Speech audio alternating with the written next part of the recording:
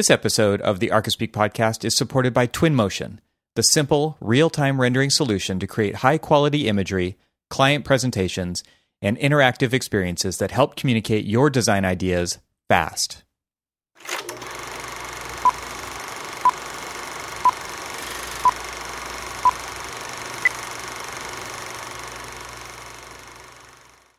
That first cup of Joe.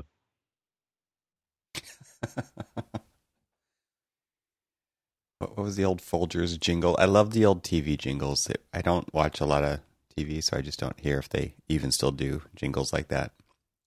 The best part of waking up is Folgers in your cup. That's what it is. Yeah.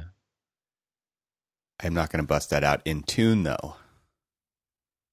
The best part of waking up is Folgers in your cup. Nice. Yeah. Why did I do that? Oh, that's so good. Made my day right there. Starting it off right. Just like a cup of Folgers. I visited the Museum of the U.S. Army. And one of the things that was, and I'm looking at a book right now of World War II posters. And, so they had all these like posters all over the place, the propaganda posters and everything else. Mm-hmm. And there's this one, because it's been turned into a meme, of the smiling soldier with the cup of coffee. Uh-huh. And I can't remember exactly what the original one is. You just know you just know the meme version? I know the meme versions, which we will save the listening airwaves for. We won't include it. What it is. Yeah. We won't include what it says, but it's just when you hear those jingles, you see those things, it always strikes these kind of like images or these mental images of kind of like those jingle kind of things, and when I hear that jingle, I also think of that smiling soldier with his cup of coffee. Although I will say that the coffee in the Army, much like Folgers, not good. It's the budget version. Well, speaking of visiting places, I was out there when I was out back east. Traveled back like it's a previous time, not even a location, right? Yeah, exactly. Traveled east for a wedding and got to plan an extra special little trip off to the side of the wedding. So after the wedding, the wedding was a very big deal. It was we had to set it up, we had to do the wedding, we had to tear it down. It was very involved. It was very hands-on for the family. I was going to say, so rather than being a just an attendee of the wedding, right? You pretty much set the whole damn thing up. And yep. I'm surprised they didn't ask you to be the wedding photographer. Yeah, thanks for that. I did that too. And oh, did you? Yes. Thought you had some inside information there or something. Maybe I shared that with you previously, but I was the wedding photographer also. But, funny enough, no, you didn't share that with me, but it only makes sense. That was great, man. However, you're on a roll today. However, you guys did miss your opportunity to get me to be the wedding singer. Yes, definitely missed that opportunity in air quotes. It was actually, so before we get to the side trip, it was actually really cool. It was at a retreat center in Pennsylvania. We had the whole place to ourselves. It was like, I don't know, 100 acres. It was huge. Wow. And we did get to I did get to get out and hike a little bit there, and it was kind of a pre-hike for our hike, right? Yeah. But it was beautiful, just beautiful. And the cicada thing is real. Like, this is where I really this is Yes, where I really learned about the cicada thing. It's crazy, right? The 17-year cicada cycle, and they're just all over the place, and they're not bothering anybody. They weren't like swarming or anything. They're just singing along, doing their mating rituals, and to only disappear again. So for another 17 years. Yeah, really interesting. And to leave all of their little carcass shells and all that other stuff behind. Plenty of evidence that they were actually there. Yeah. Oh yeah. The litter. The pockmarked grounds. Yes. Yeah, the holes everywhere where they're coming out of. Everywhere. Yeah. It is. Nature is a crazy, crazy beast. And, it is. And it's like, what is this for? It's got to be something like I don't understand, but really interesting.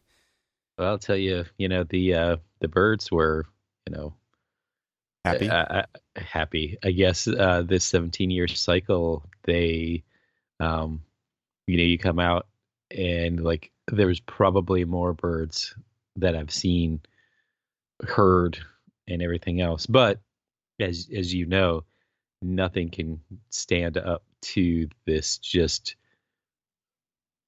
very loud, like just drowning hum. Yeah. Or it's like a droning sound. Oh my gosh. I mean, the thing is that what's interesting about it is that it almost sounds.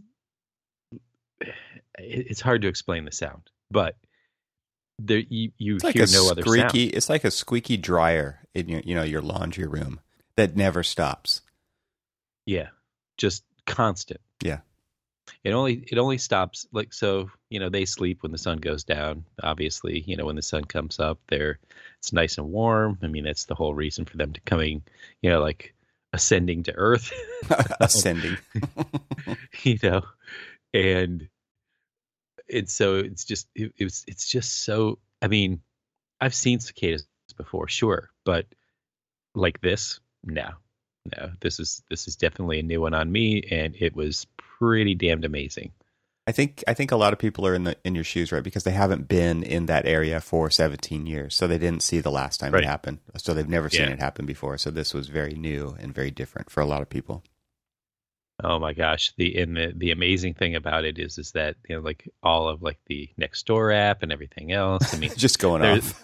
Oh yeah, there's this ongoing this one person. I'm sure everybody's got their Nextdoor app, and you read it and you kind of like roll your eyes at some of like the postings and comments and everything else. And of course, everybody started posting about the cicadas before because they'd never seen them before, and so like. The Nextdoor app was completely flooded with cicada stuff, except for one stood out amongst all of the other ones. And it was basically an ongoing daily story of Cece the cicada. And whoever wrote it, they would like dress this little cicada, like Photoshop dress the cicada up, put the cicada like playing bridge. I mean, it was Cicada's old school, huh?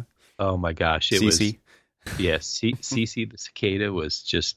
It was, it was pretty amazing. Dinner parties, the whole thing. I mean, Cece had a far better social life than everybody in the area who's still, in some form of like, lockdown or cicadas aren't or quarantine. Cicadas don't lock down. Cicada don't care.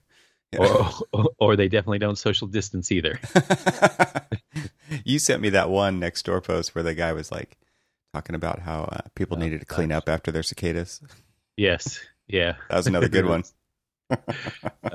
Treating him like, make sure that, you keep your cicada on a leash. And right. It was too much. I mean, what's funny is the people who don't get that it's a joke and oh my gosh, they're just playing into it. Right. It's like they're helpless against these comedians. Exactly. And that was the thing is like so many people were getting so bent out of shape about it. It's just like, what do you mean clean up after? It was just like, do people really keep pets? Like, simmer down there. Like, we've all had quite a rough year. And I mean, that's why they're reacting that way, because they've had quite a rough year. Yeah. but I thought that like the punctuation of this cicada, I wonder if like, the biblical locusts were really just a cicada brood coming out. Just, because, it's like, we hadn't seen this forever. Well, okay, maybe 17 years forever. Maybe 17 years, right. Exactly.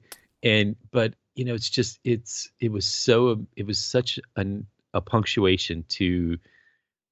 I don't want to say the end because there really isn't an end right now. There's just the like finally now that people are getting vaccinated and stuff, that it's just kind of like, maybe it's like, okay, the cicadas have come, the vaccine has come, let all of that stuff go away, and maybe we can start to return to normalcy. Well, coming from the West Coast, southern West Coast, where there are very few insects, it was quite a wake-up call, quite a surprise. Yeah. Because they're everywhere. Like there were some trees that literally looked like the bark was alive. There were so many cicadas on them. Isn't that amazing? It is. It is amazing. Okay, so let me ask you this. Let's go ahead and segue into the side trip. Okay. How many cicadas were at your side trip? I didn't see any. Awesome. Yeah. Yeah, it was, well, I mean, it would have added to it, I'm sure. But it was nice. It didn't leave any of the cicada litter behind. But yeah, I just don't think they had gotten there yet, or that the wave hadn't hit there yet. So I'm sure it was coming. But yeah, there weren't any. Yeah, so we finished up the wedding thing. We had to pack everything. So we set up the whole wedding. I did get to use some design skills to design what the setting looked like. Nice. Which they were very open to and very appreciative of. And we took it all back down and on. So I guess it was Monday. It was it was after the wedding, because the wedding was on a Sunday. We drove an additional 3 hours away from, where we flew into, to get, and it was cool because we went up through, I'm trying to remember the name of this town, but there's like this river rafting town. You know the name of it. What is it called? It's like Ojai something. Know. Yeah, something like that. Yeah. Yeah. Anyway, it was pretty cool to kind of. I mean, that's one of the things about driving on the East Coast is how green it is. It very much reminded me of driving in the Pacific Northwest, where it's just like the freeways even look good because they're lined with green. And I know it's not always like that on the East Coast because in the winter, most of the trees there are deciduous. But man, just amazing driving. So we drove 3 hours additionally kind of west, and it was just gorgeous driving. It was amazing. Yeah. And I was for the first time in a long time, I was driving a manual, and that was so fun too. Oh, yeah? It's just been a while. Yeah.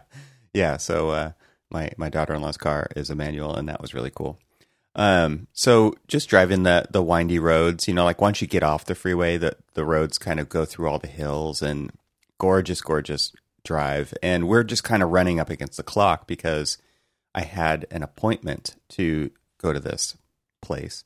And I'm calling them. I'm like, we're going to be late. And we were actually in 2 cars to get there because we had a group going, and the people were very understanding, and they're just like, yeah, don't worry, just check in when you get here. Because I didn't know what the situation was. Like, you show up, right? I'm sure you have to park. I'm sure you have to walk some distance to get to the thing. And they were like, yep, you got to do all that, so don't worry about it. So, but it wasn't far or anything. It was a lot shorter than I thought it was going to be. So we got there, no problem. And it was just I guess I should at this point say what it is, but wait.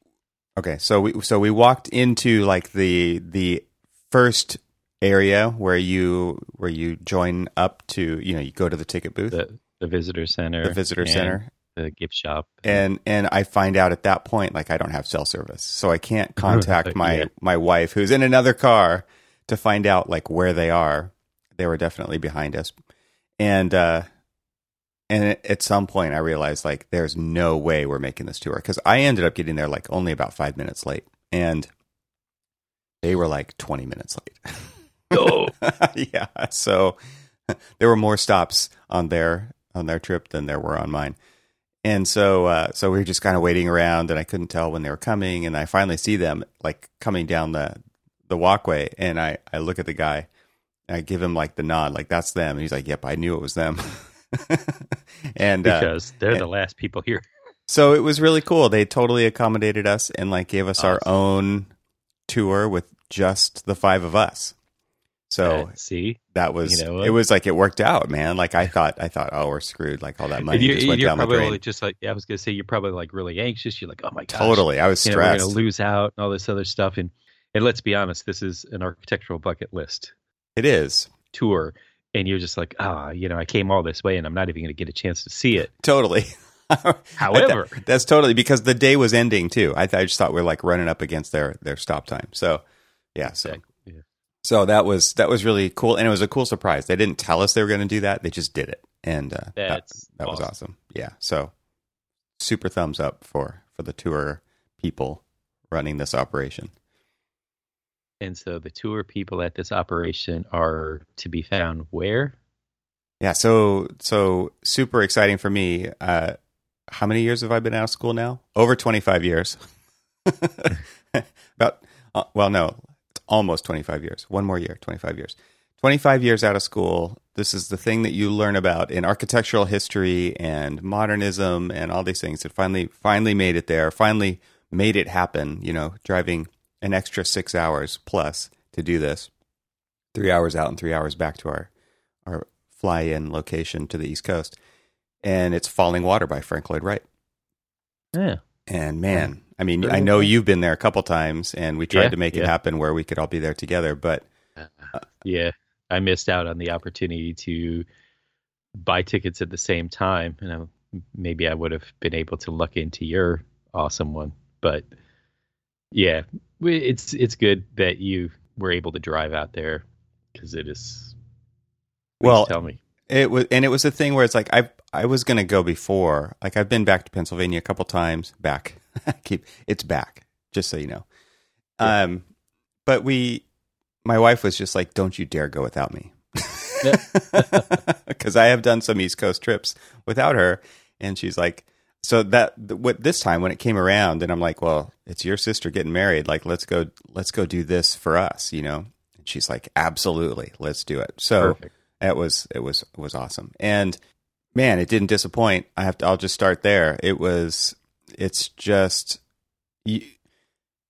say what you will about Frank Lloyd Wright, the person, but the outcome of his, I'll just say architectural genius is, and not only him, but the builders who made this thing, right? Because I can only imagine what the drawing set looked like. Like it probably wasn't, probably was very thin.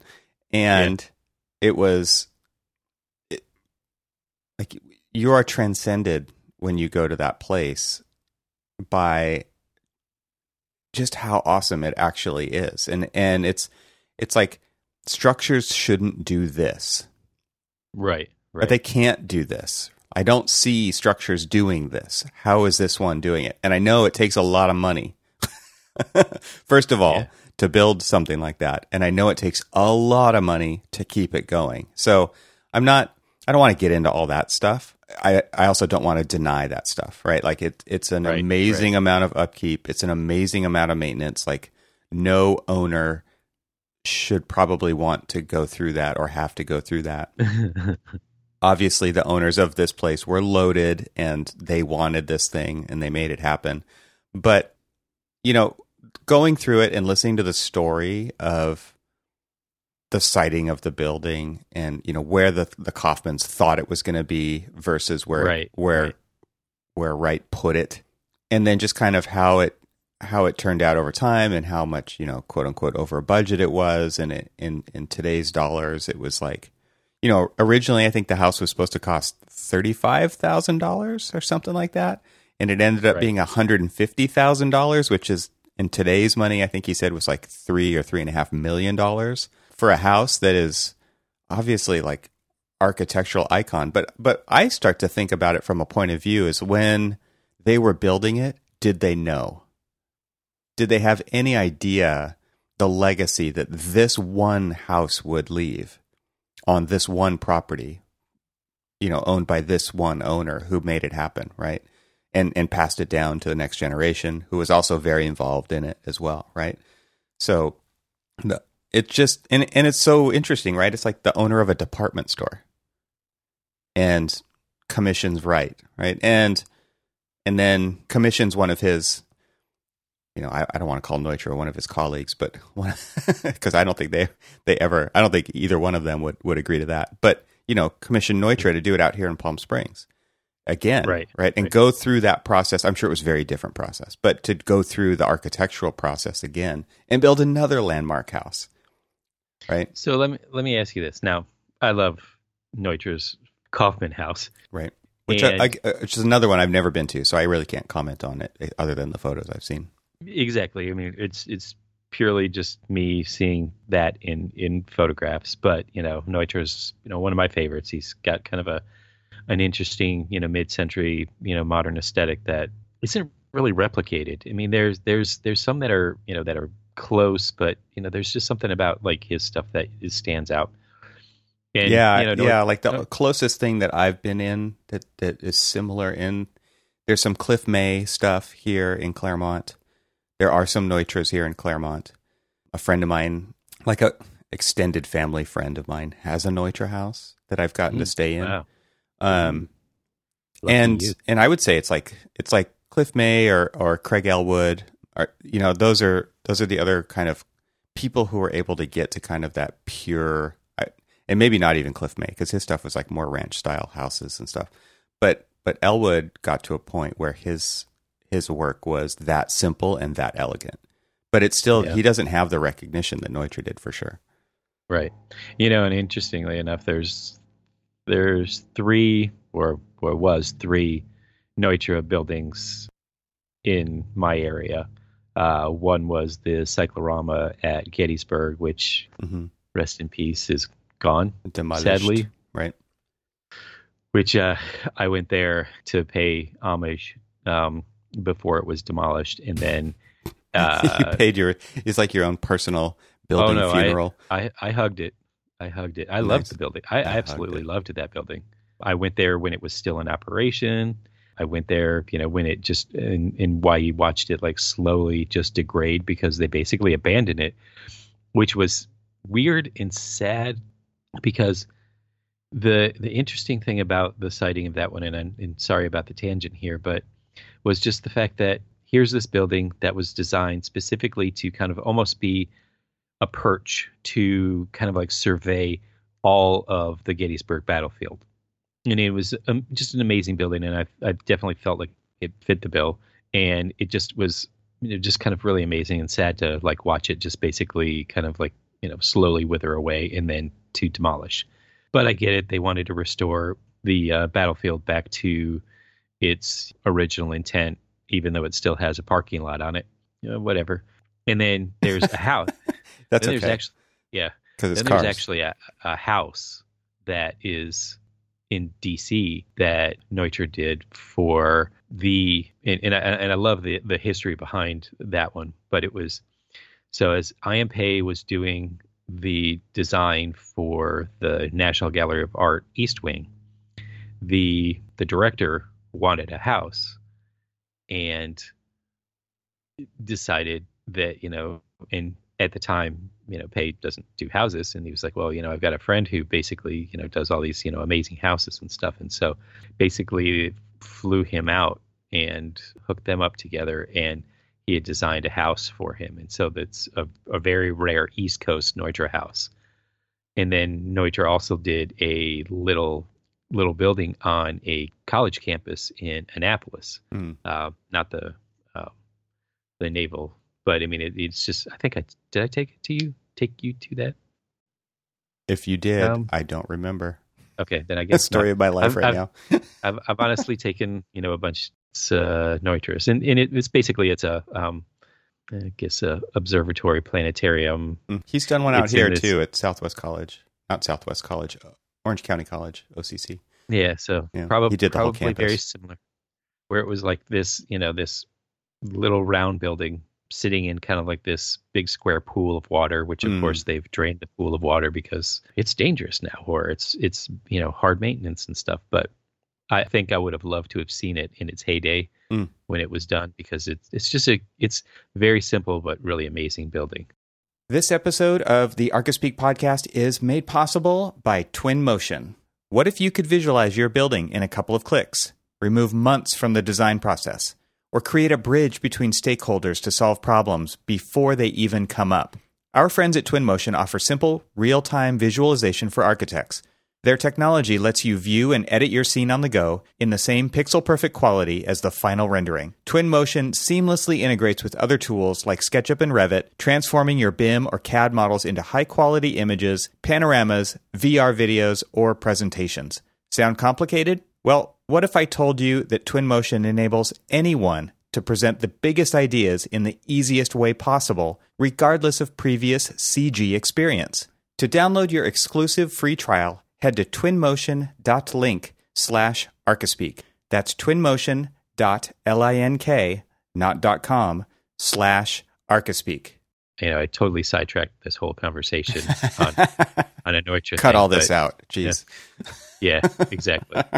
Who wants to talk about architecture on an architecture podcast? Right. Turn you back to cicadas, please. Exactly. So Cece went with you to. Yeah, so like I'll just start with the tour now, like because we got hooked up with this tour guide. He was a young guy. I don't know. I mean, he had great stories to tell. It wasn't really in depth. And I just wanted to listen. Like obviously we're wearing face masks the whole time, and it was very much still a. I mean, we felt exactly. So we did have like these little earpieces in that just made it easy for us to hear what he was saying, which I thought was a nice touch. So we all wore these little radio receivers that pumped him into our ears, so we could be 30 feet apart or however far apart we ended up being in the different locations and still hear him fine, which was a cool touch. And so we walk in to a very short kind of trail, down this kind of driveway looking thing and down into this large meadow, like a grass, open area that had some picnic tables in it. So it seemed it was kind of set up for people just to go be on the grounds. Obviously it didn't even seem like you needed a ticket to get to a lot of the exterior stuff. You could just walk around the place, which I wasn't aware of. Coming from here, not knowing anything about it, I thought, okay, you got to have tickets to do anything there, right? To even park in the lot. And you kind of do, right? You got to go through a visitor gate to get in and park and all that stuff. But then once you're on the grounds, you're kind of on the grounds. And there were a lot of people walking around the house trying to get into it. like grabbing the doorknobs and shaking the doors. And I just think the tour guides just kind of ignore those people.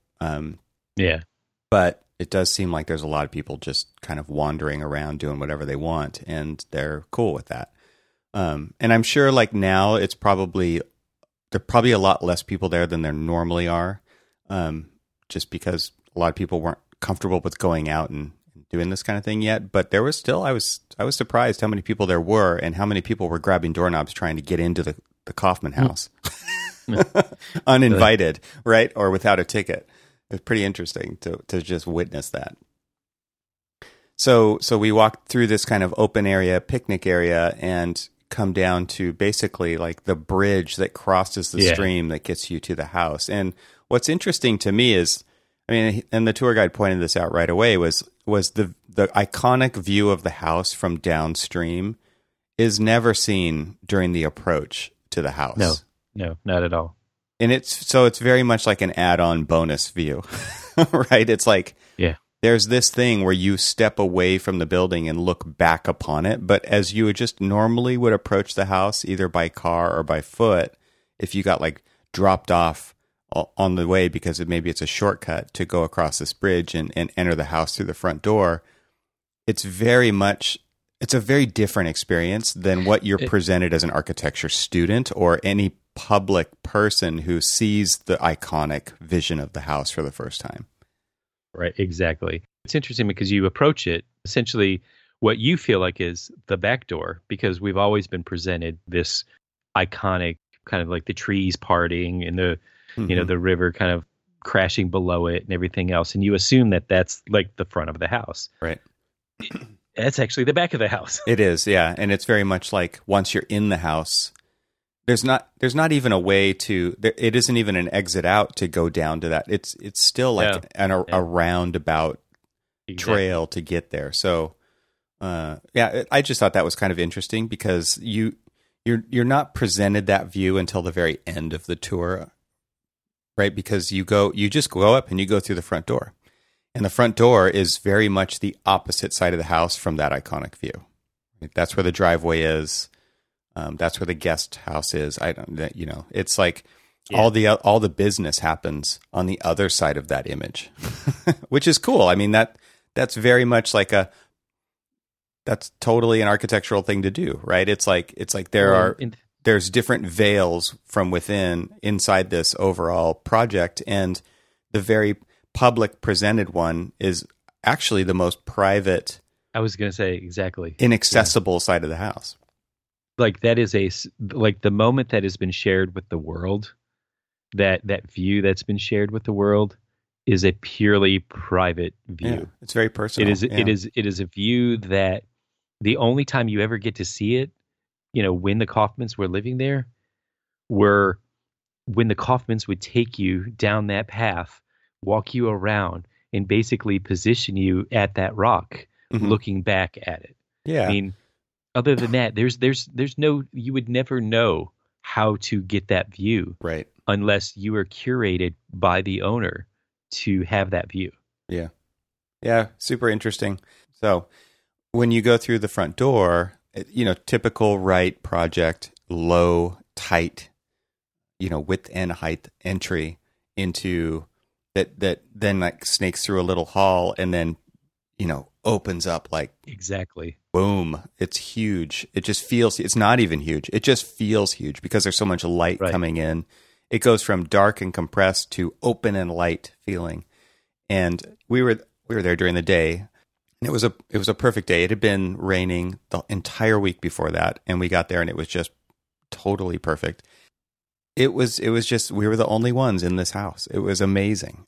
And just like the little touches, really cool. Because they were hikers and there was trails around the house, right? And there's like a foot wash station at the front door, right? Like this is very much like this house has a purpose and it serves the purpose of the people living in it, right? So it's like, yeah, there's custom stuff. There's custom stuff all over the place, right? Oh my gosh, yes. Yeah, but it was cool. Like there's like a soap on a rope and a foot wash station that is like a fountain at the front door. Yeah. And it was so cool. Like just the little touches like that. I love like those little types of architectural touches that are so perfect and so custom for that place. I'm sure you wouldn't find that in any other of his buildings. Maybe you do, but it's like it's so custom to the Kaufmans in that location. So you're talking about like the experience of going to Falling Water and kind of like, looking at it and kind of like the kind of a typical architectural experience. Yeah, totally. But then, think about another layer of this. And this was something that I'd noticed early on in some of the works that I'd visited of Frank Lloyd Wright's. And I don't know if it was unintended or intended, but it is definitely very apparent in a lot of his work. And that's this acoustic experience. And I know that sounds kind of weird, but there are opportunities within the building and without the building, with outside of the building, right. Without the building. Yeah, take the building out, chuck it. It doesn't, it's pointless. But, so outside the building, there's this, you're talking about the approach and you're kind of walking through this like meadow where people can picnic and things like that. And, you see this very almost kind of like pastoral kind of scene. It's, it's kind of, it feels kind of quiet.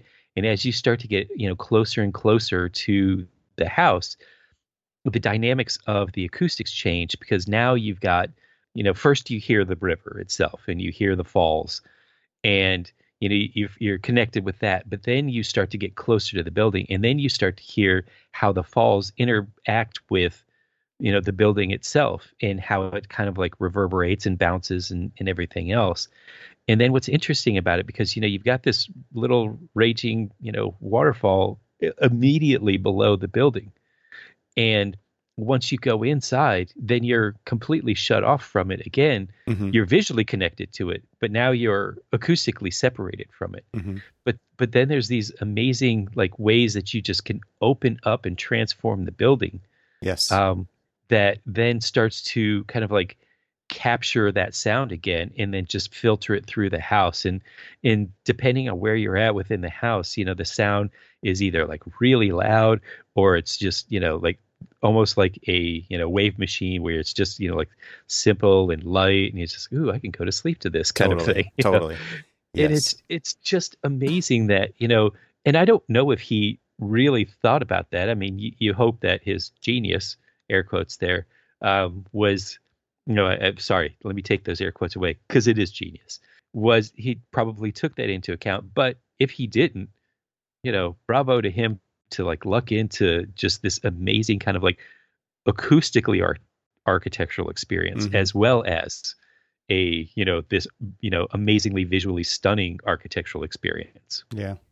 Yeah. And I think what's also interesting about the project from a first time visit kind of experience, you get to see how tied into the site it is, and how integrated, that's probably a better way to say it, into the site. Obviously, that's a huge part of this project, is how integrated it is into the rock and, hovering over the waterfall. And the house goes from very, from solid ground, you go out onto the terraces and it just floats at that point. And it's really interesting from a, just a design standpoint of what the risk that they were taking at that point to do that and to make that all happen. It's very much based in experience of the occupants, right?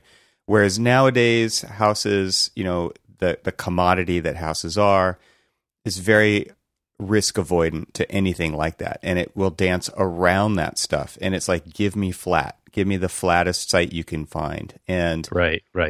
And this one was very much the opposite of all that. And it was like, let's see how far we can push this. Even to the point where when you approach the house and you see kind of this trellis-like structure that ties into the rock, for where the cars kind of enter the site to, get to the entry. Right. Because this is like a very remote location. Even as you approach the house and you're driving in, you get this experience, and you get to see how integrated the house is into the site. And even that, like approaching that just on foot, because obviously we didn't drive into the driveway or anything, and the way that the trellis kind of snakes around, creates openings for trees to go through, and again, further integrate, not just like hard thing to hard thing, but also kind of allows these soft things to go through it and integrate in the void of space. It's a terrible way to explain it, but you know what I mean? Like the way the trees kind of weave through this trellis, and it's just, it's amazing. It really is like, it's just next level. And I'm not trying to, just to be clear, like I'm not trying to put the man on a pedestal, but the outcome of the architecture is undeniably cool. It's undeniably amazing and brilliant. And again, like I don't think that was all him. Yeah. It's this incredible team of people who made this thing happen, including the owner, including the contractors, including the laborers who didn't have any work, to build this house, and how many people it took, and the hands that worked on it and took the care that was needed. Like this contractor had never built a house like this before, right? So really interesting to kind of see how all that played out and became this legacy that is now attributed to one person falsely, right? But still, like it is just an amazing experience for experience sake. So yeah, I just wanted to put that in there because I think like even as you're approaching this place, it's amazing. And then you go inside, and I will say, like I took my nice camera, and the guy was very nice way to say, like, we're not going to wait for people to take pictures, right? Like we got to keep the tour moving. Well, what's amazing about that is that they apparently let you do that. When the last time I was there, they did not allow you to take pictures. Oh, nice. And so, did I? Of course I did. Of course. Any building that tells me that I can't take pictures at, you figure out a way. Well, and the reason I say this, and I think it's something that you've done too, is like my regular camera could not handle it. It couldn't handle it, like because what I mean by that is like the dynamic range is so crazy in this house, right? Like outside it is bright and sunny, inside it is dark and tight. Like there's this whole extreme, And a normal sensor on a normal digital camera just can't do it. So you know what camera works is the iPhone, because the HDR, the incredible computational aspect of the camera itself is it actually handles it. And like the photos that came out of my phone are above and beyond better than what a normal camera can do, because you can't bring a tripod in. You can't shoot multiple exposures and then combine them later handheld. It's just not going to work. And and so like it's incredible. I just want to throw that in there. Like if you're going to go visit a place like this, just take your phone, because it's going to do a better job if you really want to snap pictures. And honestly, like every one of these pictures has already been taken, and you can just download them online if you want, and they're probably better. Yeah, but you know, they're not yours. Exactly. One of the interesting things that, like, as you were talking about how like everything's so weaved together. I mean, so many times we learn that, you really can't tame nature. Mm-hmm. But damn, did he come close? Well, I'm sure it's doing a number on this place, right? Normal all throughout the year, but yeah. I mean, it is a. But funny enough, nature keeps striking back, because it's flooded on numerous occasions. They've had to basically completely replace the structure of the cantilevers on numerous occasions, and as you said earlier, the maintenance, the upkeep, and just the ongoing preservation of this is the cost has got to be astronomical. Yeah, but oh my God, is it so worth it? Well, and you don't. Like many projects, you don't exit through the gift shop on this project, but you do exit through a sales pitch of joining the foundation to donate. Yeah. For sure. They need your help. Yeah. Clearly they need your help, and it's amazing though. But so when you walk in, and you like go through this, and what's amazing about it is so I've been into several of the of Frank Lloyd Wright houses, and more so the Usonian houses, because that's what I have access to on the East Coast. Back east. Yeah. Back east for you, East Coast for me, or home for me, is this notion that he carried throughout of like this almost, I don't want to call it ceremonial, kind of like, entry to come into the entrance, and it's a very dark kind of compressed space. And then, there's this, if you go off towards the bedrooms, everything is kind of still kind of like calm, quiet, darker. But then when you go to like the living and public space, it's, this aha kind of moment. It like opens up, and it just, it showers you with like very, purposeful light. And that's the case with every, like every one of the buildings that I've been to with his. And even if you think about it, like the entrance into the Guggenheim Museum is a very short, entrance. I mean, there's like a wall right in front of you as you go through this glass door, and you can kind of like peek off to the right as you go into the Guggenheim and see, this, that this moment's there, because you've seen it in the books and stuff. But if you have never been there, once you get there, it's that aha moment. It's like, kind of thing. Right. And showered in light. Yeah, exactly. And so like when you get there and you see this, it's just amazing, because all of the windows are completely, just, they're at such a low height. So they're not, like the sills of the windows are at such a low height. All of the furniture is kept low. It's purposeful, because it's, once you turn that corner and you open into that public space, it's framing out all of these just amazing, luscious views of nature. And so even though now you're separate from nature, you're still visually, connected to nature. And, and that is one of the things that I felt like was so successful and so amazing about Falling Water when you were doing that, is because there's a perceived separation, but then there's also a perceived, integration. Yes. Which is just completely amazing. Yeah. And I think one of the things that I hadn't really thought about before this, and I've been to the Guggenheim as well, and it was very much like what you just described. These tight, compressed spaces that he designed are not just designed to give you that contrast of small to big or closed to open, but also designed that way to get you through them quickly. Yeah. Like you don't want to hang out there. It's dark. No. It's solid. Exactly. And it's like this nothing to see here. Move along, right? Exactly.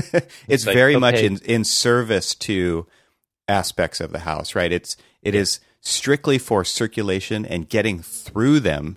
You don't want to stay in them. And I think that is another pretty interesting way that a tool that he uses to get you to the places that you should be inside the structure. Yeah, so when you go into this big space and the way that it opens up, and like you're saying, all the furniture is low, it doesn't get in the way of the view, and it encourages you to hang out in there and relax and lounge and entertain and like live, right? Like really live inside these spaces, but also feel very connected to place in the bigger scheme, which is you're in this amazing outdoor setting. And what's interesting is you really still don't have any idea about the water part of Falling Water when you're in the living room, right? Until you kind of go out and turn a corner and then you see the staircase going down directly to the water. Exactly. Really interesting because it's like there are surprises to be had for guests that show up to this, throughout the stay, right? It's not just like all is revealed upon first glance. It's not like that at all. It's very kind of processional in that way. Yeah. I mean, if you think about it, it's like, it's so like, there is no need for a TV. No. That would ruin it. There is no need for, I mean. And this is a getaway. This is a retreat for them, right? Like what? Exactly. Yeah. And everything that was designed deliberately for that retreat, these terraces and that basically strike different views, and create different things. And think about this. So, if you step back and you go back outside and you're looking back at the house, if you look at those terraces, in a way, to me, they seem really heavy. Mm-hmm. Yeah, they're thick. When you're right because because like the guardrail, handrail, it's just this big massive wall, and it feels really heavy. But then when you go out onto the actual thing, it feels so light and almost unsafe. Because it doesn't feel as it doesn't feel as intrusive as it does kind of like on the outside. Mm-hmm. And that was purely intentional because like they're no higher than the sills inside. So like if you're sitting down, they're not intended to be up high where, it's covering your view. It's intended to be almost, they disappear when you're sitting down in the house, and that you turn your head and you look over and you see just the open expanse landscape, and you don't see the terrace. Yeah, I think in modern days, those would be glass, most likely. Yeah. Any other architect did it. But here, they're just part of this kind of band of slab, that's like it's a lot thicker than a floor plate. But what's interesting is because the house is in such a wooded place, there is no horizon to be seen, right? So if this house was on the beach, like you wouldn't do guardrails like that. They look like parapets, right? You wouldn't have solid handrails, like walls. Right. But here it doesn't matter. Like there's no horizon line. You look out and the canopy covers everything. And so you're just looking out to the forest and you're not missing anything, I guess, by these. And so it gives you the feeling of spatial enclosure. Like these are outdoor spaces. They're not just outdoor viewing platforms.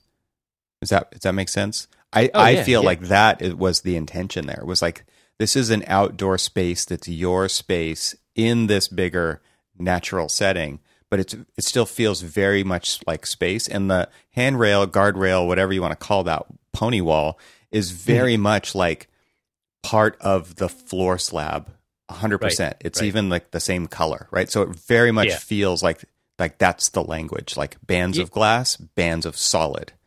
Yes. And I don't think it shouldn't be glass handrails. It should be exactly what they are. And it's also leaving a seat wall, so I mean, they're so solid, and it's like rounded on the top of them and stuff like that. That yes, if you're looking at modern building codes and stuff like that, you could get away with it. But at the time, it was just, yes, this is exactly what I want. I want to, be able to like have my guests over, my family or whoever, just hang out, be able to sit along that wall and stuff, and lean up against it, right? Exactly. Yeah, totally. And what I like about that was when you go out onto the kind of main terrace off the living space, and you can then look back on the house, and you can see the vertical nature of the house at that point. You can see the vertical of spine that the kitchen. Because when you're approaching it, you don't does see it that feel tall and vertical like you see in the the famous view? Right. No, it's planar. It's flat. It's kind of stacked. It just stacks and like rises up, and even like with the view of like the guest house behind it, it actually it feels completely different. Feels huge. It feels huge with all that. It does. But it's not. It does because it isn't because you're seeing all of the layers together when you're approaching it from like the car side, right, or the front side or back side, whichever one you want to call it. Yeah. It feels so big. You're right, and you're seeing all of the stacked layers just boom all there together. And when you're seeing the famous shot, it is a purely curated view that kind of like washes everything out except for just that perfect view. Yeah, it's like it really perfectly is eroded corner. Yeah, totally. Exactly. Yeah, so when you're on this terrace and you can kind of see how it all is interlocked together to create the kind of magnificent structure that it actually is, to make it all work, is a pretty revealing time. It's really interesting. And then at that point, it is obscuring the guest house beyond, and it doesn't feel huge anymore.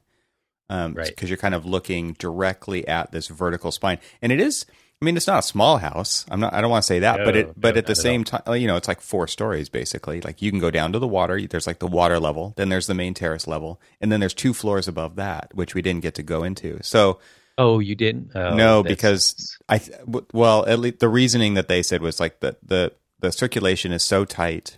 It is that they can't properly distance people, and I'm sure the spaces are quite a bit smaller up there as well. So they are, although it is pretty amazing. I mean, there's this awesome little library up there, and then some of the bedrooms and stuff. And one of the things that really kind of made me take notice of the acoustic properties of that was when we were standing in one of the bedrooms, and I was talking, and it happened to be when my taller son was in there, and like he's like really close to the ceiling in this, and we're talking, and you could feel it was almost like your sound. Honestly, in a way, it's almost like how the sound is right now with me. I can hear my voice, but I have headphones on, and I'm talking into the microphone, and it feels almost deadened. Mm-hmm. And then you take a step past like this, this one beam that comes across, and you have a lower ceiling over the bed. And then once you get past that beam, the ceiling kind of pops up a little bit to kind of like go into the ribbon of windows. And, so like if you're laying in bed, it kind of just looks like there's just windows and no, other structure. Mm-hmm. And so as you get closer to the windows, the sound kind of like becomes more vibrant and more, active. And it's just like, did this guy really know that he was doing this? Or is this just he can't, accident. First of all, I don't think he could because he wasn't that tall. And so he wasn't that close to the ceilings. But it was just like, like, holy crap. I mean, this is actually pretty interesting because there's just this weird, interesting dynamic. I would love to like have music playing in that room and just like move the speakers around and just see how it changes between the thing. But it's probably more of a bug than a feature, but it is interesting nonetheless. Probably. But the thing is that like almost every building that I've been to of his has this weird acoustical sound because most likely it's due to the fact that he doesn't have like just straight planes. And if there's the straight planes, they're straight planes that have got multiple changes in elevation and stuff. So the sound carries much different throughout each of like the little sections. And of it's a room. all hard surfaces and stuff. Yeah. And it's all hard surfaces. But, what I guess where I was going with that before I went off on my little acoustic tangent again, was the fact that as big as the house is, it never feels like it's a big house. Yeah, right. It always feels like a small, comfortable home. The living room, it's a big living room, but it doesn't feel like it's a big living room. Right. Because you've got all of these layers of things that are upon it. It's kind of like it's a bunch of spaces that are all kind of one big space, but it's still well defined as smaller spaces that are touching each other. Yeah. Without anything in between them. So dining, right?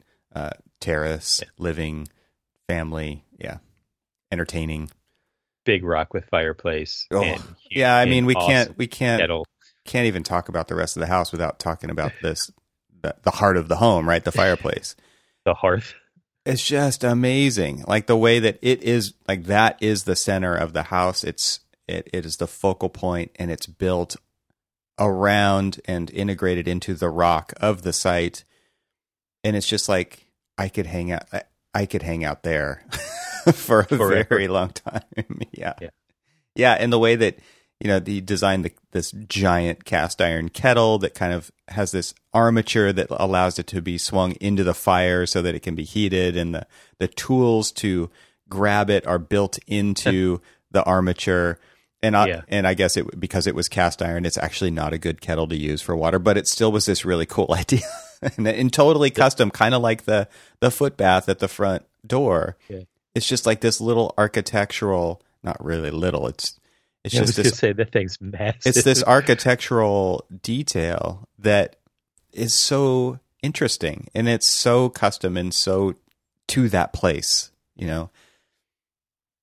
Really wonderful, really wonderful. And obviously, it's his favorite color, which I forget what they called it. Was it like Cherokee red? Cherokee red. Yeah, I was trying to think of which tribe it was, but yeah, Cherokee red. It's amazing too. I mean, it's this beautiful kind of like burnt orangey reddish color. It's beautiful. But I mean that kettle, I mean it's like a little baby bathtub. It is. It's this huge spherical kettle. Yeah. Yeah, it's massive. And you think about it, it's like, how the hell did they make this? I'm wondering, it's just like, how much was that? Exactly. And who made it? Was that? Yeah. Who made it? And did he get his idea from maybe like, the old aquatic mines? It's so cool. Or did you say so cool? It is. And then you're right. I mean, you look at that one and it's amazing, but the artistry is really in the armature and the tools that are integrated into that one. And I hadn't even really thought about that before, other than when I was there. But I mean, of course the tool man would like totally pick up on all that stuff. Yeah. The guy, the tour guide was like, any idea what those are? I'm like, oh yeah. I know exactly what those are. and what's funny though, is if you think about it, the way that, I guess American living has evolved from when that house was made, because now we have a focal point around like the kitchen and this open floor plan and things like that. And a kitchen is, like, I don't know how many homes I've been into where, like as you walk in through the front door, the living room is kind of but then you're like almost like right in the kitchen. The kitchen is the heart of our home, for sure. And the kitchen is the heart of the home. Yeah. And if you think about that kitchen, it was so understated and it was off to the side. You almost it's very service. Yeah. If you didn't walk into that little small door, which funny enough is located right where that beautiful, long, tall, 3-story corner column window was. Right. And, and so because it's interesting because like that little like glass column is, kind of focused around some of the services. Yes. So I think it gives those spaces importance too, while still, kind of hiding them away. I mean, that's very much a outcome, I think, of the way the Kaufmans lived as well, right? It was very much like they had people there to serve them who were Yeah. there's a whole story about that too, and it sounds like they were well paid and they were like part of the family, but they were there. They worked for the Kaufmans, but they didn't miss out either, right? No. Architecturally, I should say. Oh, no. I mean, there's an interesting sense of democracy to all of the different spaces. I mean, everything, there was no like, even though it was downplayed, even though the kitchen was downplayed, I mean, hell, I'd kill for that kitchen. I mean, it was still right. Sure, it was more of a galley kitchen. Oh, it's practical. It's totally practical. Totally practical. But I mean, and you didn't get a chance to go to Kentuck Knob, did you? No, we drove there after, and it was closed already. So okay. Okay. But so if you were to go into that house, which is not too far from the Falling Water Kaufman house, you've got this like interestingly round spiraling kind of like effect going on of the floor plan and stuff. And the kitchen is in the center and it is in a dark space, and there's no natural light. So, like you can't like sit at the sink while you're doing dishes and look out and, see the kids playing in the meadow or anything like that. None of that is there. But what's interesting about like that house is it's got this amazing skylight that brings in all of this natural light. So it feels light and airy in there, but also still feeling separate and kind of almost dark in a way. Mm. And in a way, that's sort of the way that the kitchen in Falling Water felt, but it still had such a high level of importance because it was at that corner ribbon window. And it was just, did you happen to like look at the window and look at the hardware and look at everything, yes. About that particular, I want to talk about that. So just, well, some of the windows were open. Obviously it's I love that those corner windows are not only just like a practically mullion-less corner system, right? Like it's obviously there's no structure happening there at all. It's a fully cantilevered system, but they're also operable. So it's kind of like a magic trick, right? It's like saw the person in half and then take the two halves apart, right? No, really. This person just got sawed in half by the magician, right? Like that's how this feels. It's like, okay, yeah, the corner window doesn't look structural, but oh wait, it really like that we can still open them up, and it is completely open right there. And it's interesting to me because from the outside, that glass column, goes up the full height of the building of corner windows, but from the inside, it's obviously like totally separated floor to floor. And the way that the floor hits the mullion system, like again, from the outside, it's the same module of glass, whatever that size was. It's kind of small, right? But it's like there's these glass module that stacks up and all the mullions are the same size. Like there's no floor line that's apparent from the outside in the glass vertical section. And on the inside, the way that he tapered the floor to meet those tiny horizontal mullions is really well done. Like it's very nice. Oh. And I also love how it kind of, that taper also helps expand the view from inside. And it's a very small detail. I mean, most people probably don't even see it, but if you get close to the glass and you look up, you can see all of that coming together to make that magic happen. Yeah. It's amazing that, a lot of people who who aren't architectural or architects, when they go there, they may not see all of those things. But then if you think about it, we're seeing what they see and they experience when they're just, like, ooh, this, magical. But then to be able to like look at all of those details even further and really just kind of be kind of like enchanted by like the littlest of things of like, hinges and handles and the way windows come together and the mullion alignments and all of these other things are just, and if you think about it, if you stepped back and you look at how those mullion alignments, occur with like the upper cabinets and all of that other stuff. And there's just like this line that kind of like continuously moves through like the kitchen space and stuff. It's just like, I mean, to be able to, and I feel like this is a little bit easier to accomplish, and I may be completely way off base because it's been a while since I've done residential. But when you're doing like, true custom residential and being able to like immerse yourself in the project and the details and almost like you're creating this like bit of jewelry is, seems like we are a little bit more divorced from it, doing larger commercial projects and stuff, because there's a lot that we're just trying to get like full integration of like all of these different things, and then don't have our hand in like all of like the little teeny things and stuff. And, Yeah. I don't know. I guess there's a bit of jealousy there. Yes. Or Totally. a lot of bit of jealousy there, may I say? A lot of jealousy. A lot of bit of jealousy. Yeah. Yeah. Yeah. So, I mean, we didn't spend a lot of time in the kitchen, the kitchen had obviously been remodeled at some point, but it is very just practical, and it is made to do what it's made to do. Right. And it's not exactly. But like today, kitchens are like super glorified part of the house, right? Like this is what you see. Right. This is where people spend all their money on their, house. The kitchen is the new family room. Yeah. Yeah. I mean, right. You cook in there, you eat. What's interesting too today, like it's such a glorified space, and people rarely actually cook. I mean, our house, it is definitely the most used thing out of practicality. Again, like we've got a big family to feed. Like we're not going to eat out all the time, but Right. But exactly.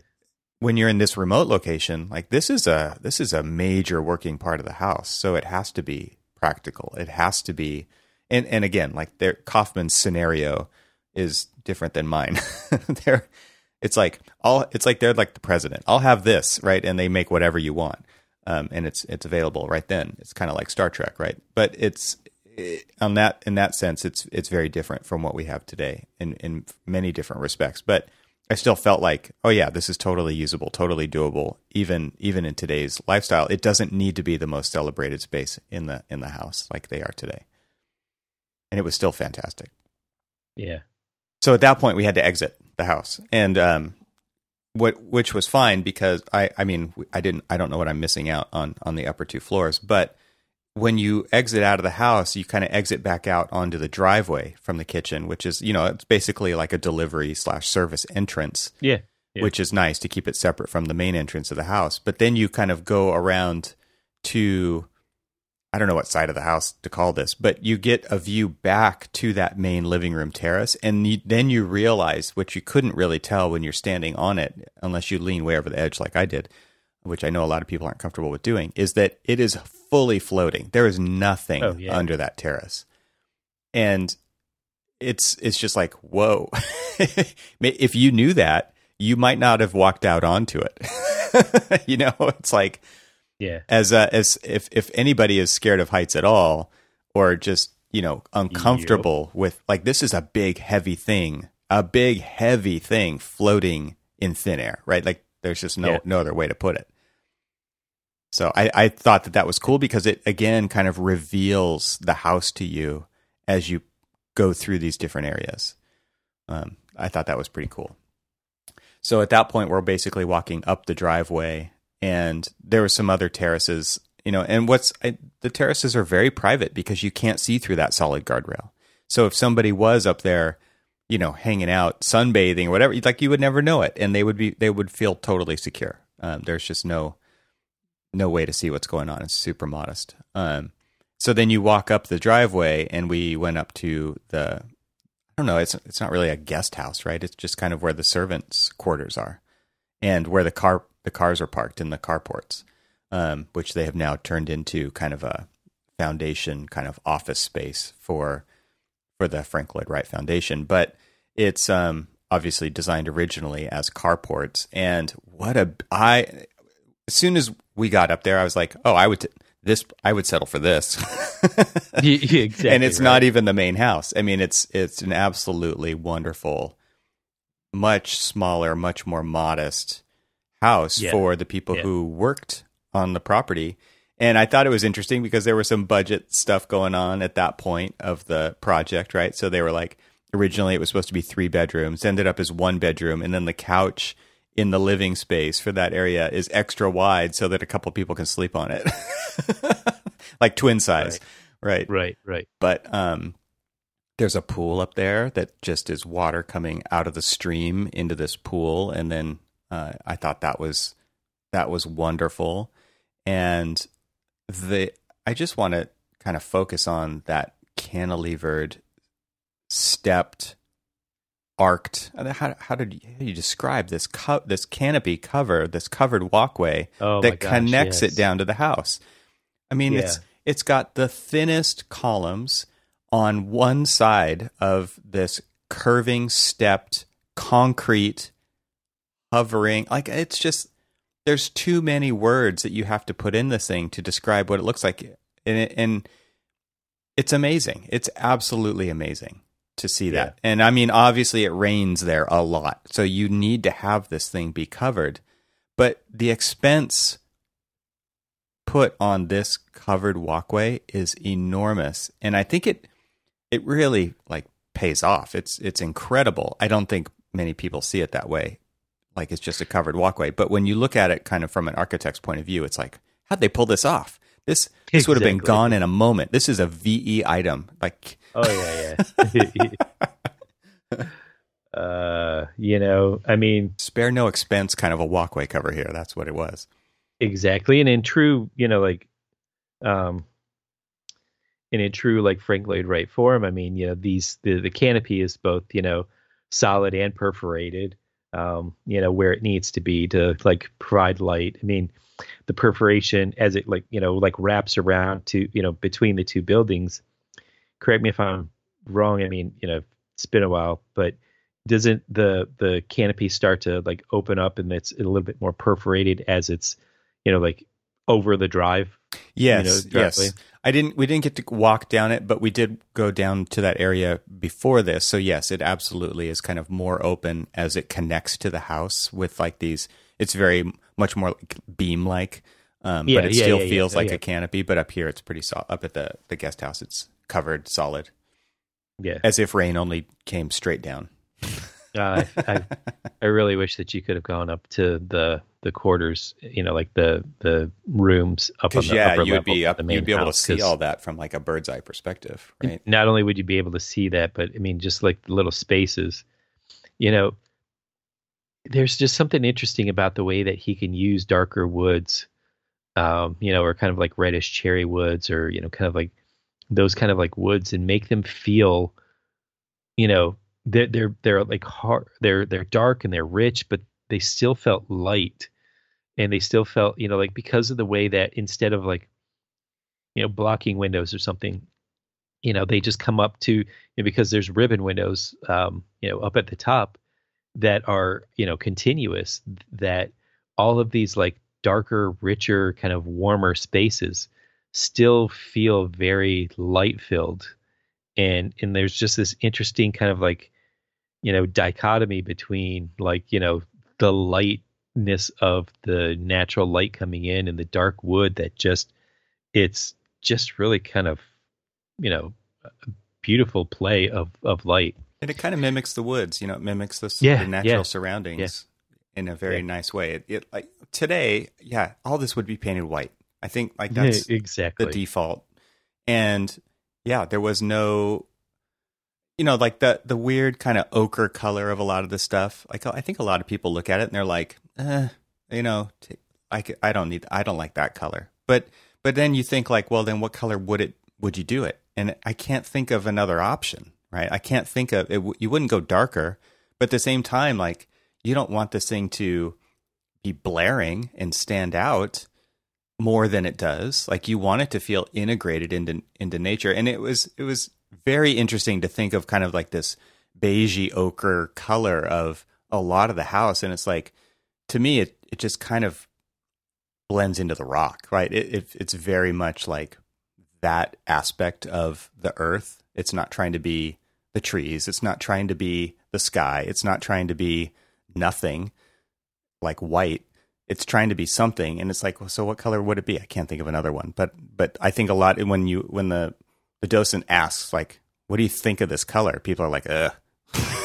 Yeah. It's and you're just like, yeah, what, I mean, again, going back to the comment about, taming nature, he doesn't tame it, but he works with it. Mm-hmm. And the colors are perfect. I mean, they're natural, if you were to grab a knife or something and carve away the bark of a tree, what would you see? Yeah. Probably that yellow color. Yeah.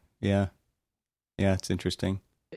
And so, I mean, it's, and I think, it's so funny to listen to American architects when we talk about Frank Lloyd Wright, because we almost are repulsed in a way, by this notion of Frank Lloyd Wright, only because, every time, you're in architecture school and somebody's like, oh, you want to become an architect and become the next Frank Lloyd Wright. You're like, no, man, I want to be the next Cormac Phelan or the next Evan Troxel and the only, and it's just like, you almost feel somewhat like offended that people like liken you to Frank Lloyd Wright. And then you visit a project and you're like, oh, I'll never be this good. Exactly. You're just like, I mean, there is nothing that anybody can say, like, okay, yes. Was he this, megalomaniac, ego, like beyond ego, ego for days kind of thing? Sure. Do we have issues with, his personal life? Sure. Which, why should we though? It's his personal life, not ours. But his genius though, I mean, go to his buildings. Look at the testament of like, yes, you can pick it apart. All architects pick apart everybody else's buildings, including their own. Nitpick totally. at everything. You see everything. It's just like, oh my gosh, I mean, I accidentally kicked through a site wall at a Frank Lloyd Wright. So it was crumbling.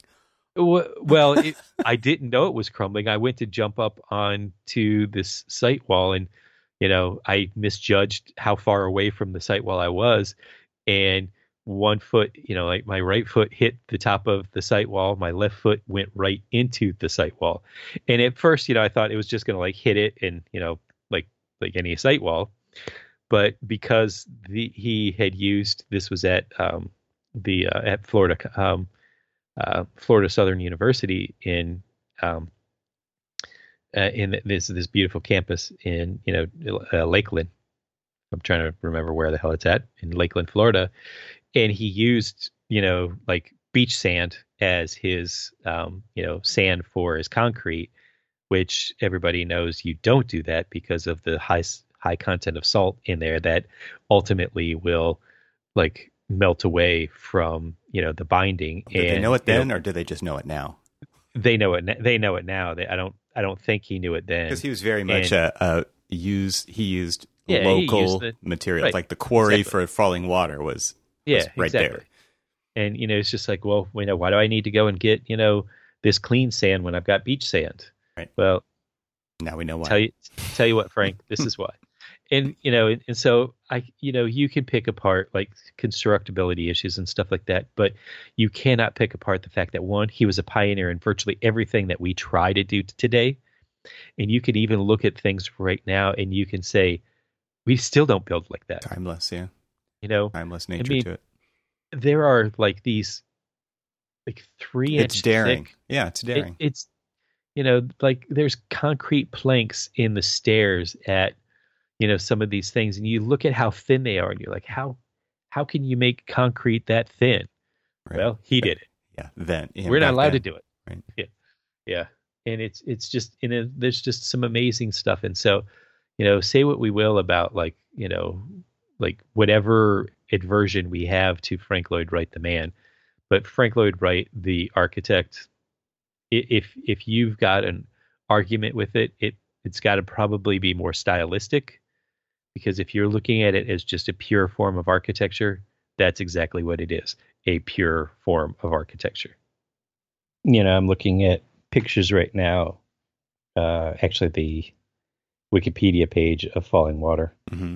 and they've got the kind of the falling water path from the house to the guest house, and they just basically show that and I had forgotten, I guess I hadn't really forgotten, but looking at the picture, it just kind of reminds me of the stepping that this light, delicate concrete canopy is doing as it like steps down the path, mm-hmm. because it's just following the natural terrain, mm-hmm. and in a way, it sort of is like it also it not only does it follow like the terrain, but it also has a very similar feel to like the stacked stone walls, just like a this flat plate or piece of stone that, also kind of like, does the very same thing, just follows the outline of the landscape. It's so interesting how it curves and steps, and it is all one piece. And Exactly. it then turns into the roof of the guest house. Right. Exactly. All one piece. Like it was one, it looks like it was one pour. I mean, it is all cast in place concrete. And then it turns into like this canopy up at the pool, right? Like the way that it has this wisteria vine growing all over it, and it's right next to, it is the roof of the guest house that extends out and becomes like the patio cover of the guest house, that then turns into this stepping covered walkway all the way down to the main house. And it's amazing how integrated, how that ties everything together, right? This stepping, horizontal, curving, thin plane that just kind of weaves and does everything that it needs to do to serve it, but also ties everything together. Yeah, it's interesting. It's an interesting element to do all that, because I think, today it would have been separate pieces or individual canopies or whatever, and you would use the ground plane, the horizontal ground plane, to tie everything together, right? Like you would do it through the steps and the site walls and all those things. And he did that too, but there's also this kind of just floating element. I mean, this house is very much about these floating elements. Right, because it feels so damn delicate. Yes, because it is. Yeah, it's crazy thin. Right, and you're right. It's just held up by, like, there's small columns, and there's such long spans and small columns, and you just think to yourself, how the hell did he do this? Right. Yeah, totally. Because today, today there would be so many additional columns, and it's just like, oh well, you can't just do. I mean, like, you think to yourself, well, where the hell is it backspanning to? Right. And the answer is nowhere. Magic. Those must go pretty far into the ground. That's all I can say. Like flagpole style. Yeah. I mean, I kind of have this feeling that if you were to like strip away the concrete that forms the canopy itself, that there's got to be a fully integrated like structural members that really kind of make that then the columns themselves are the backspan that are, pretty deep in there or something. You gotta hope. I mean, you gotta hope. I don't know. You gotta hope. I mean, it's maybe, who knows? It's also interesting on those columns themselves, and I don't have a detailed photo of it, but there's like these little welded on, they look like feathers from an arrow. It's very kind of Native American feeling. Little detail on the vertical columns that are holding up this canopy. Kind of cool. It just gives it a little bit of visual interest of an additional detail that is unexpected and unnecessary, but just because, it's just really cool. And let's just take one more step back here. We're talking about, gushing over, raving about a house that was designed and built in 1939. Yeah, I know.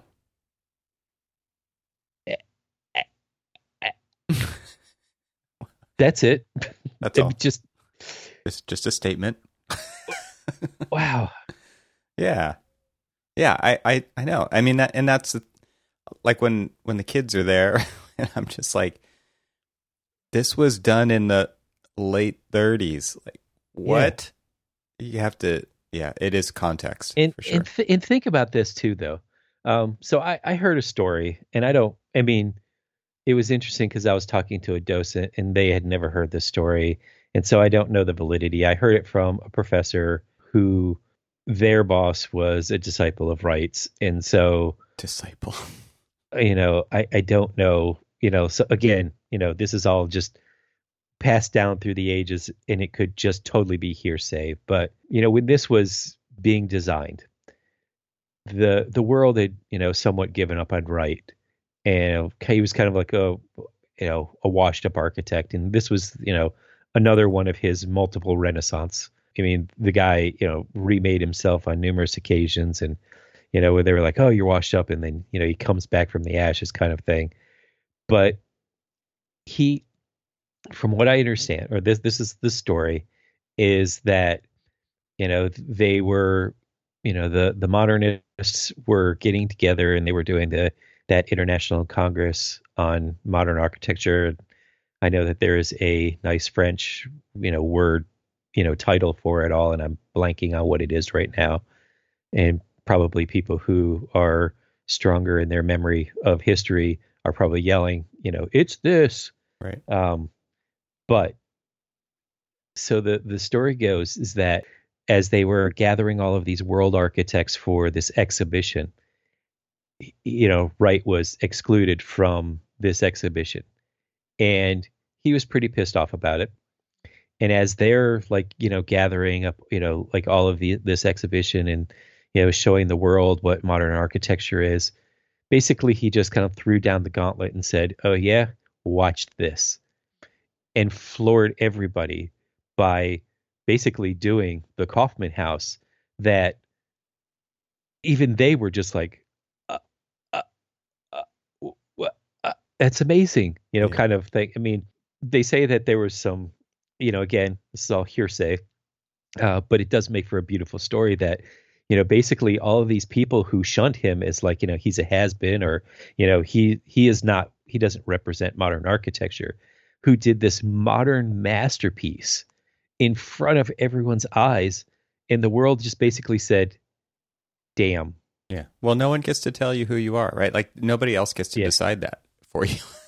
Yeah, exactly. So he's just like, the world's like, oh, Frank, you're not, one of these kind of architects. You're passe, you're kind of whatever, which, if you look at it stylistically, all of his stuff was modern architecture before modern architecture really existed. And for him to basically just say, all right, you guys think that, I can't do this? Watch me, was just so very Frank Lloyd Wright. If that story is true, I would love for somebody to validate it, or at least if not, I'm going to go to my grave thinking that that's a true story. And well, but and it does. I believe my professor. Yeah, and it's a U.S. National Historic Landmark for a reason. And it's on the U.S. National Register of Historic Places for a reason. And it's a UNESCO World Heritage Site for a reason. Thank you. Exactly. I was going to say, don't forget World Heritage. But yes, you're right. You're for a reason. Yeah. Yeah. And it holds as much prominence as many of the other architectural wonders of the world. Mm-hmm. And, he has, what is it, 10 buildings of his that are UNESCO World Heritage buildings. I haven't heard. That's amazing. I mean, either that's some really good lobbying and marketing, or it's well, I mean, it was clearly all well after his life, right? Although if that was a thing, I'm pretty sure he would have lobbied it for it like the second that it was built. Right. Like, yeah, this is a World Heritage Site. Yeah, Frank, we know you like it. No, I'm designing a World Heritage Site. Exactly. You're like, Frank, what are you talking about? It's just like, just trust me. You'll appreciate it after I'm done with it. And you'll just say, wow, Frank, you're right. That's a World Heritage Site. Yeah. Well, it just goes to the testament of his ego. Yeah, exactly. Glorifying the ego. I think after we visited the guest house, we then walked back down through kind of the back main entry of the house, and across the bridge, which is under construction right now. They're redoing the bridge that crosses the stream. So really? There's a bunch of scaffolding and stuff there, and it's kind of difficult to build a bridge where they have to replace the structure underneath it because they have to suspend it from above. So it's like this hanging bridge right now while they rebuild it. But then we got to walk down to that iconic lower viewpoint, and that was kind of the end of our tour at that point. And of course, I had to shoot my photos of that. But on the way down there, you get a really interesting glimpse of the house, like just through the trees and through the woods. Yeah. And you just see the very horizontal nature of the house, and you can't see what's under the house. You can't see that it's floating. You just kind of see these horizontal lines behind the vertical trees. And it's just a very slight glimpse of kind of the real context of this house in the densely wooded forest. And I thought that was just kind of probably a view that people don't really notice as they're walking down to that other really revealing location. But I thought it was really nice. And that to me was kind of revealing the true nature of what it's like to be in the house and how immersed in the forest it actually is. Because when you get down to that lower viewpoint, it's just so iconic and such an astonishing view of the house in its setting that it almost feels surreal. And this one felt way more real to me. It felt like it was just, this is how it's meant to be. It's right. Very private, but also very integrated into the surroundings. And what's different about it? So, like, if you think about, let's start with the iconic view. The iconic view, because of that corner glass window, even though it is very horizontal and planar, it is kind of like visually integrated into just this kind of like progression of stacked elements. But because the corner window is so prominent and so vertical, that's what you think about the building, is that it's more of a vertical element than what it really is, which is just a series of horizontal planes. Mm-hmm. And so you're right, when you're walking down the pathway and you're looking at it more of kind of like the length of the building. Yeah, kind of the broad side of it, yeah. Yeah, and you're seeing all of these ribbons of horizontality that are completely juxtaposed, and I can't believe I'm going all Arca-speaky here. Fully. But I mean, just go with it, man. Own it. But you know, you've got all of these the vertical trees and everything, and the horizontal planes. It really kind of plays to like just the fact that there is a building back there, and that, you know, it's just this interesting kind of like, it's a weaving, yeah. Exactly. Thank you. That was the word I was looking for. I couldn't find, but I mean, it's this beautiful weaving of this building into the landscape, mm-hmm. but it doesn't feel foreign. Mm-hmm. Although you look at it and you see a built structure, it just doesn't feel foreign. Yeah, until you get to that iconic view, and then it's like, whoa, a spaceship has landed. Exactly. Perched so perfectly above a waterfall. You know, you think about this, and so let's think about that, and then think about another building that we've kind of grown to know as a, and I don't know the name of the actual house itself, but it is the Richard Meyer House, mm-hmm. Off of Lake Michigan. It's a Douglas house, I believe. Okay. That, you know, is just perched out of the trees, and it's this stark white kind of contrast. And the thing about that, the dynamicism of that is really just that it's stark white, and that it's contrasted against these beautiful green trees. Object in the field. Yeah. And so, whereas when you get to that iconic view where it is this object in the field of falling water, it still feels so integrated to it that it just naturally looks like it was there. That, you know, the river did carve out this, you know, beautiful planar kind of like, kind of revealed. Yeah. Exactly. Yeah. You know, and something that's why that was already like, there. Yeah. That kind of weird yellowish khaki color that people seem to don't like blends in perfectly well, because it is just enough contrast to make it set itself off of the green trees and everything else. But it's, you know, it's so very, you know, it's an homage to all of the landscape. And it's just warm. Doesn't feel foreign. It's warm, yeah, and exactly. it's an inviting, and it's not stark or cold or foreign. Yeah, it's I agree with, and it's hard to put into words. And at the same time, it's like Do you really like that color? No. I mean, but again, what else could it be? And I think it accomplishes what it's trying to accomplish. Right. Yeah, it's very purposeful. Yeah. Well, that was my visit. It was amazing. I would 5 stars, would go again. It was definitely worth the 6-hour drive to do it. And again, like, it just made me appreciate architecture. It made me appreciate putting in the effort to experience it myself and not just look at pictures on the internet.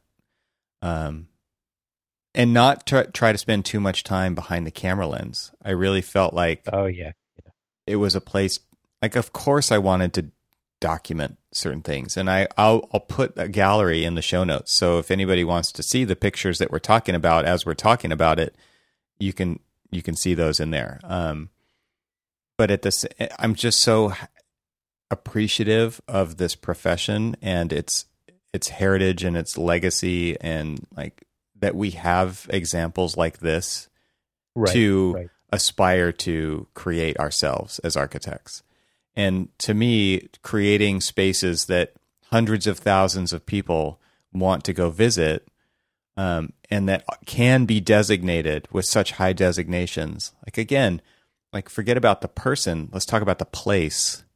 Yeah. And I don't mean that to be degrading to his person, but like, he's not here anymore, right? This is a testament to what architecture can do for people. And yeah, it's expensive. Like, I'm not saying it, like, yes, there's so many ways that this conversation could go, but just taking it for what it is and how it presents itself and how it speaks for itself now.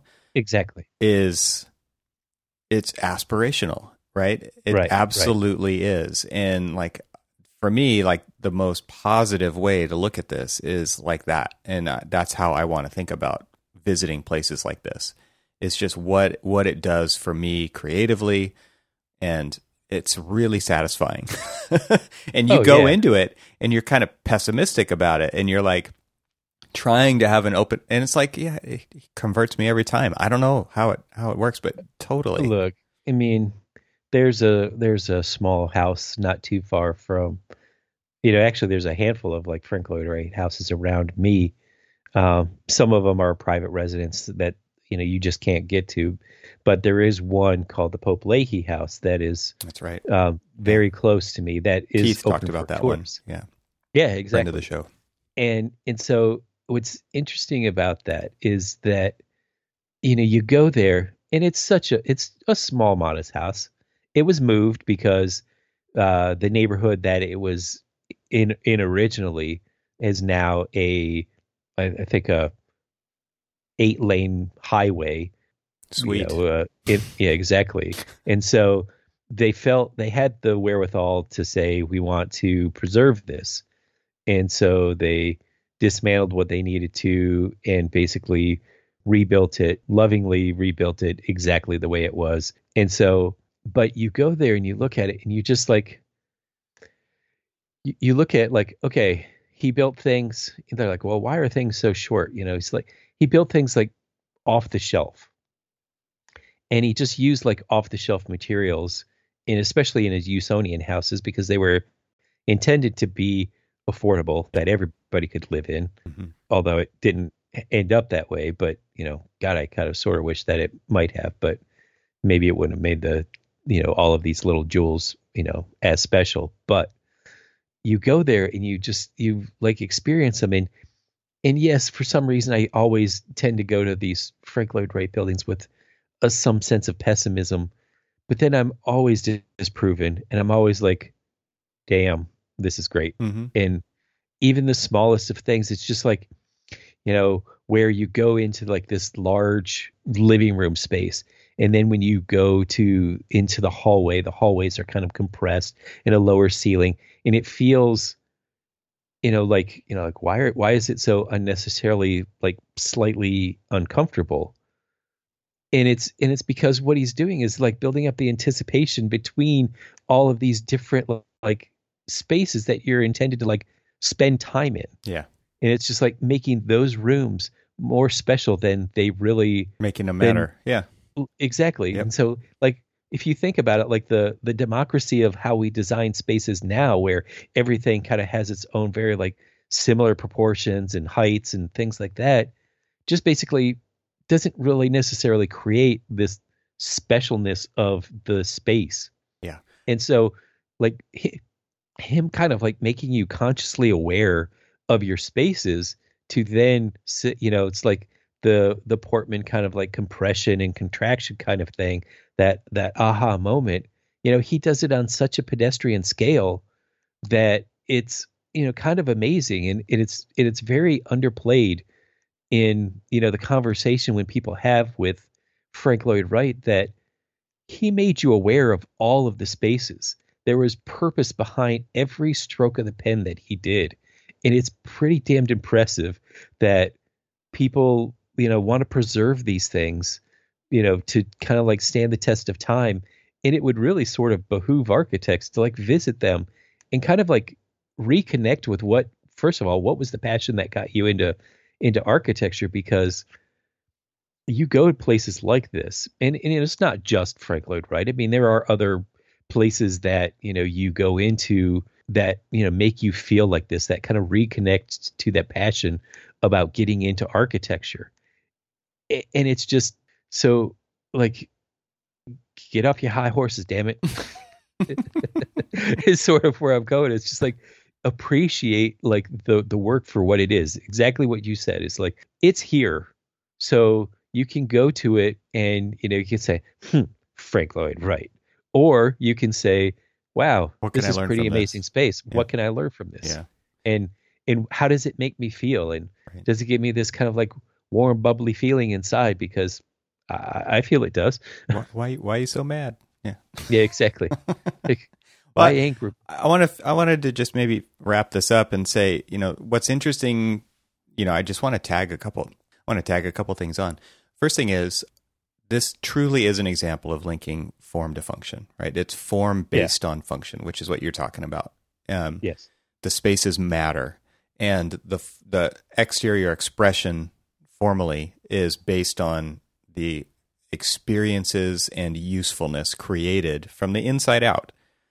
And second thing is, because this building is so horizontal, it shows, like, we put such a premium nowadays in residential especially, and also in commercial, on the vertical height, the volume of spaces. Mm-hmm. It's like, nice spaces are huge and big, and they're just, you can't even change the light bulbs. they're so far away. And this project shows how, these are like modest sized spaces. Like you said earlier, they're not enormous, but they're not tiny. They're useful. They're made for for that purpose, and they're accessible by anybody. Like it doesn't prioritize any one person or idea over another. It's like it's what it needs to be. And I think, like, the practicality in a very impractical project overall, right? Like over the test of time, this is an impractical project, but the practicality of its usefulness and its design cannot be denied as far as actually using the spaces and actually being able to, I don't even know what I'm actually trying to say here, but it's just like, it's not grand. It's not grandiose from the inside out. It's grandiose from the outside in, and like what they were trying to accomplish and the riskiness of it all, like building it on top of a waterfall and cantilevering these things out like tens of feet, and experimental cast in place, all this stuff. But at the same time, it's like it feels very practical when you're in it, even though it's like the nicest house you've ever been in. So, man, what a dichotomy! And it just makes you think. And that's what I think I appreciate the most about it. Is, man, it just makes you think what's possible, and the element of risk that was taken by the owners as well as the architect and the builders. It was just a fantastic thing to experience. And so, yeah, again, like you said, recommend, like, get off the really high horse, go visit these things and draw your own conclusions. But most of all, like, take the positive away from it as much as possible. It's just it makes you feel. It again reminds you why you got into being an architect, and for that I'm really happy. So that's all I got to say about this one. That's all I got to say. We'd like to thank Twinmotion for their support of this episode. You can visit twinmotion.link/Archispeak, or we've made it easy for you. Just click the link in the show notes to download your copy of Twinmotion for free.